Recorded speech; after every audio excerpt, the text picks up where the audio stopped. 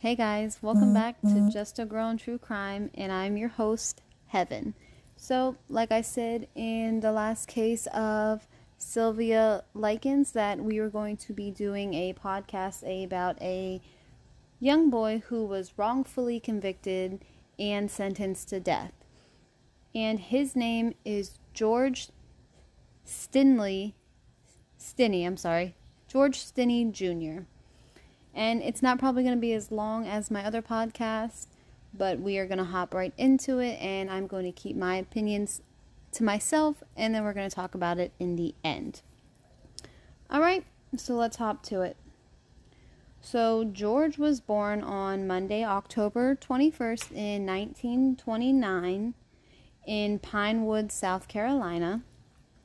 He was raised in the segregated mill town of Alclula in South Carolina.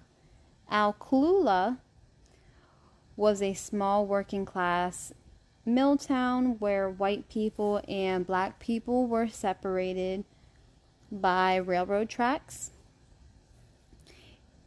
Even after living separately on the opposite sides of the railroad spur, men from both white and black families worked together for the D.W.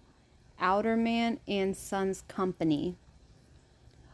George, alongside with his parents and his four other siblings, lived near the railroad tracks in a 3-room company house reserved for black families.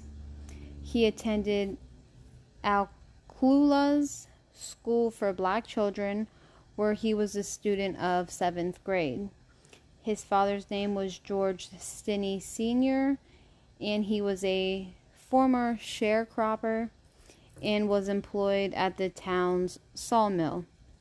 His mother's name was Amy, and she worked as a cook at the school George went to for black children. George had 2 brothers, John, who was his half-brother, and he had a brother named Charles, and he had 2 younger sisters named Catherine and Amy. Now, let's talk about the incident, what they called it from when I researched.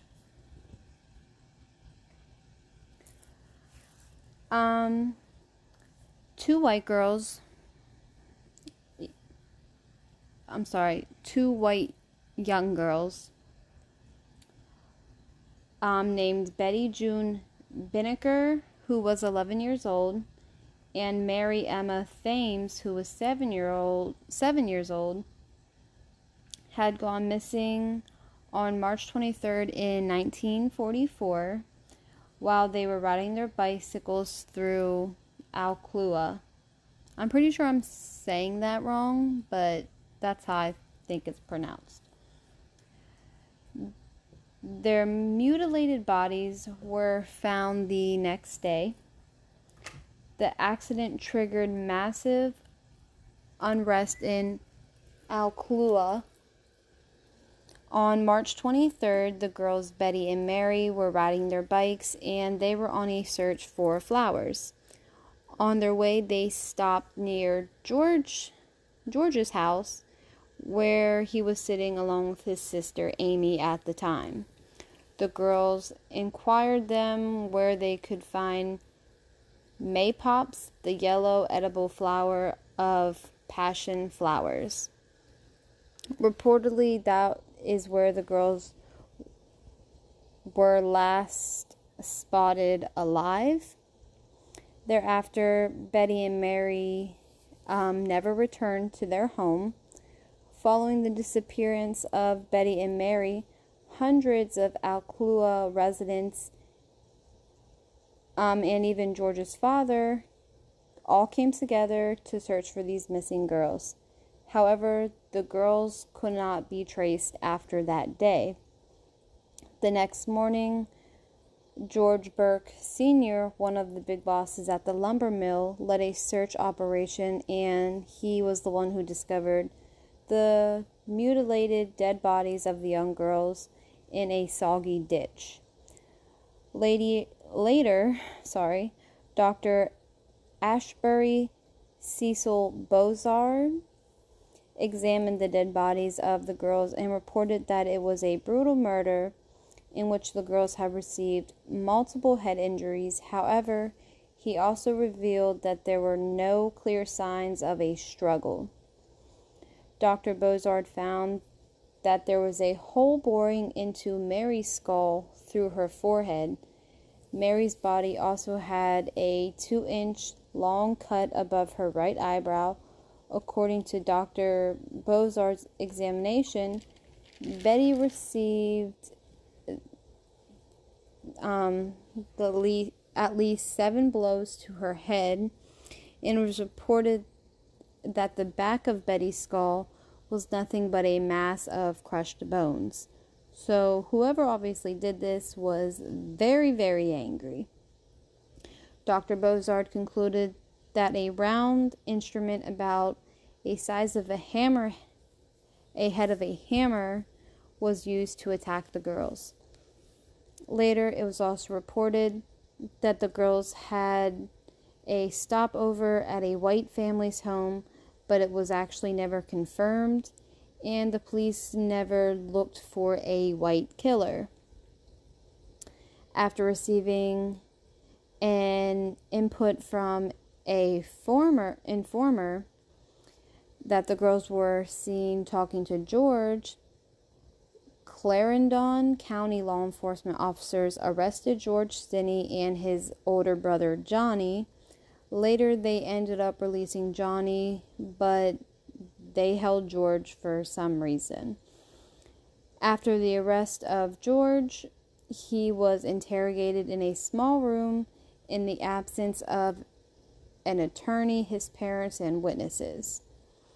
After the interrogation, the police reported about George's confession that he had killed Betty and Mary in an attempt to have sex with one of the girls. H.S. Newman, the arresting officer, made a handwritten statement which read, "I arrested a boy by the name of George Stinney, Jr. He then made a confession and told me where to find a piece of iron about 15 inches long. He said he put it in a ditch about 6 feet from the bicycle." And the results of lynching, the police didn't reveal George's whereabouts even to his parents, and they had no information about his whereabouts. The trial of George began at Clarendon County Courthouse nearly after a month of Betty and Mary's deaths. The court appointed Charles Plowden as George's attorney, but he actually did little to nothing to actually defend young George. The trial lasted barely 2 hours, during which nothing could be produced to protect George, and the most significant evidence produced against him was his alleged confession. Though a written record of his confession could never be produced, by the time when trial began, George actually had not seen his parents in weeks. During the trial, where almost 1,500 strangers surrounding George, that's a lot of strangers. After barely a 10-minute deliberation, an all-white jury found George Stinney guilty, and they did not recommend mercy for him. George's death sentence was pronounced by Judge P.H. Stoll of Kingstree on April 24th in 1944. As the date of George's execution progressed, various campaigns and protests ended up starting across South Carolina to save his life, and protesters petitioned Gov. Olin Johnston, demanding clemency for George. And they were like basically saying he's too young to be on the death penalty, to be like on death row. He's only 14. Protesters from all over the state and across the country sent hundreds of letters to the governor's office, and all they demanded was mercy for George. When protesters warned Governor Olin Johnston of racial tensions, he responded with a letter in which he describes George's alleged offense. Johnson wrote this: I have just talked with the officer who made the arrest in this case. It may be interesting for you to know George killed the smaller girl to rape the larger one. Then he killed the large girl and raped her dead body. 20 minutes later, he returned and attempted to rape her again, but the body was too cold. All of this he committed himself. On June 16th in 1944, George Stinley Jr. walked into the execution chamber at the South Carolina State Penitentiary in Columbia, dressed in a loose-fitting jumpsuit and a Bible tucked under his arm. Reportedly, the 14-year-old George Stinley Jr. was 5 feet 1 inches tall, and he only weighed 95 pounds. According to sources, when he was strapped into the adult-sized electric chair, the electricians had struggled to adjust the electrode to his right leg because of his small stature, and the mask was too big for his face. Before executing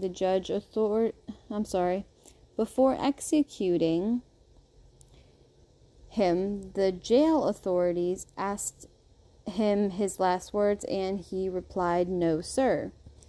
Then the prison doctor asked, "You don't want to say anything about what you did?" And George again replied, "No, sir." Then the switch was turned on, and 2,400 volts surged through George's body. Reportedly, the current jolt caused the mask to slip off his face. The witnesses present in the room later revealed that his eyes were wide and teary, and saliva was emanating from his mouth. After 2 more jolts of electricity, he was declared dead. In 2014, after 70 years of George Stinley Jr.'s execution, his murder conviction was overturned. On December 17, 2014, Judge Carmen T. Mullen, while overturning George's murder conviction, termed the death sentence great and fundamental injustice.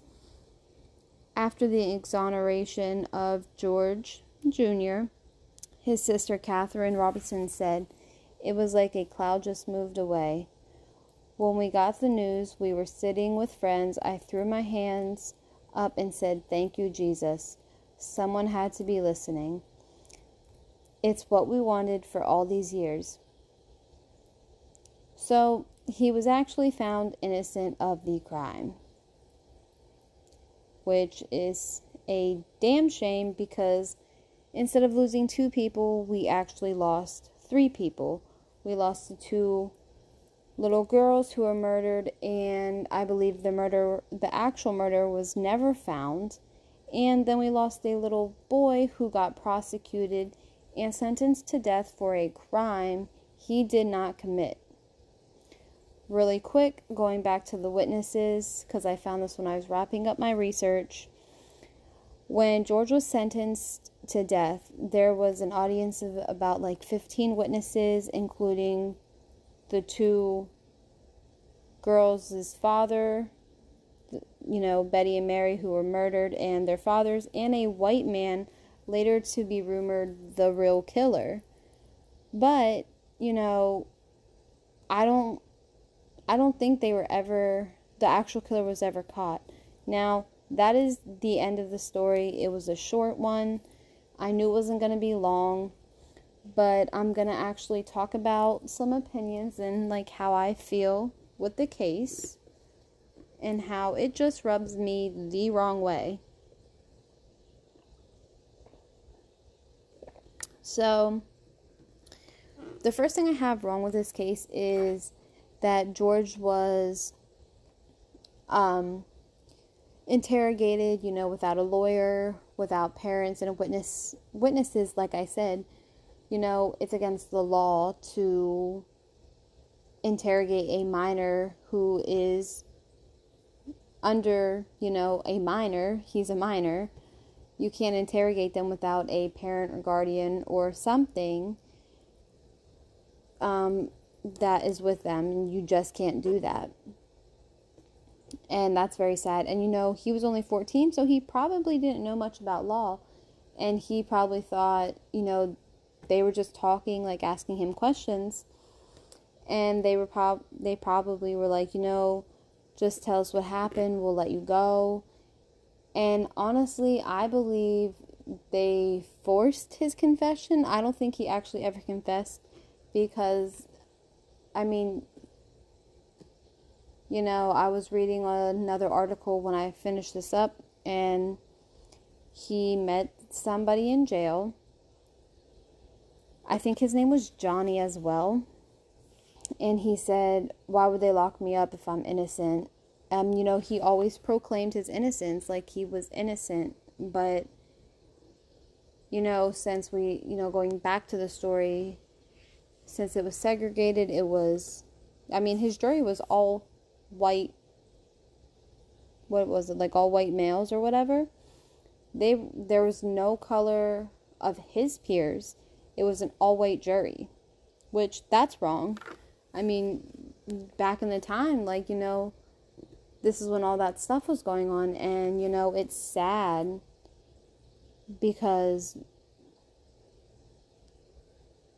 I feel like we still deal with racism and everything to this day. And I fully believe, like how I see it, like I don't think it's ever gonna die down and everything. And it's sad because like my kids, I teach them to love everybody. And children are so young and they look forward to their parents to teach them the way. And love has no color.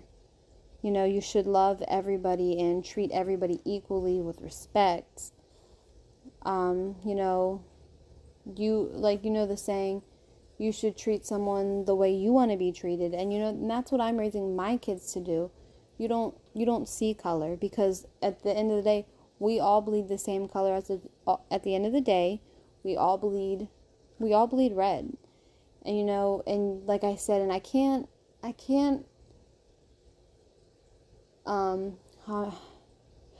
express this enough. I lost the word I was looking for. We're all human. And, you just need to love each other. And you need to be friendly. And you need to be nice. Because if you have children, you want them to have that mindset. You don't want them to be like, oh, I don't like this person because of this. No. Love has no color. You can love anybody and be supportive, even if you don't, and it goes back to, if you don't have anything nice to say, don't say anything. I don't care if, you're purple, black, white, gold, brown, silver, with polka dots, you're gay, straight, bi, trans. I would look at you like I would look at everybody else. A normal human being who I choose not to hate on, because we're all human, and I think we all need to be nice to each other and change change history and stop putting people up against people and stuff like that. But this case I definitely wanted to do because I felt so incredibly sad for this 14-year-old boy. And not only him, I felt bad, for the girls' parents, the girls who were murdered, and I feel sad for their parents because they never got the justice. You were so quick to just pick on this one person because he was a different color, and that's not right. And he died for no reason, and these little girls died for no reason. So at the end of the day, nobody won. Everybody lost. I mean, prayers go out to the girls' family, to George's family. It is so sad. And like I said, I have 2 kids who are 5 and 2. And like I tell my oldest, the world is a scary place. Because you never know what to expect. Right now we're in the middle of a pandemic. And my 5-year-old asked me, Mommy, why do I have to wear a mask into a store? And I have to tell him because of COVID. And, it sucks because he's like, I don't like wearing masks. And I'm like, I don't like wearing masks either, honey. So, guys, the message that I'm going for today is, just treat everybody the way you want to be treated. Treat everybody fairly. Everybody has a background. Everybody has a past. Whether it's good, bad, ugly, scary, anything. That does not give somebody else the right of way to treat somebody else less than a human being. I'm sorry. But guys, that is the story of George Stinney Jr. I really hope I'm pronouncing his last name right, and I apologize if I'm not. But that's it. That was Friday's podcast. We eventually are going to be doing the case on George Floyd. I don't know when. I want to make sure I have all my research for that in a case, and like all my ducks in a row before I research and tell you wrong things. I'm sure everybody's heard about that horrible, sad, heartbreaking case because it is truly sad, but we will eventually do him. I hope everybody has a good Memorial Day weekend. You can follow me on Instagram at Just a Girl in True Crime. You can also follow the Facebook group, Just a Girl in True Crime. You can also send me a Gmail at Just a Girl in True Crime. And you can also, through the Anchor app, you can also send voice messages and everything like that. I forget the link, but I'll have to share it. So if anybody wants to say anything, you definitely can. If you have any questions, ask me. If you want, you can even ask through here, and we can put it on the next episode, and we could just do like a Q&A. I think that'll be pretty cool. Right now I'm just kind of talking, and I apologize. But guys, that is it for me tonight. And remember, please treat everybody with love, kindness, respect, and all of that, because we're all human and we all want the same treatment. And I will be seeing you guys Wednesday. And have a good night and a good Memorial Day weekend.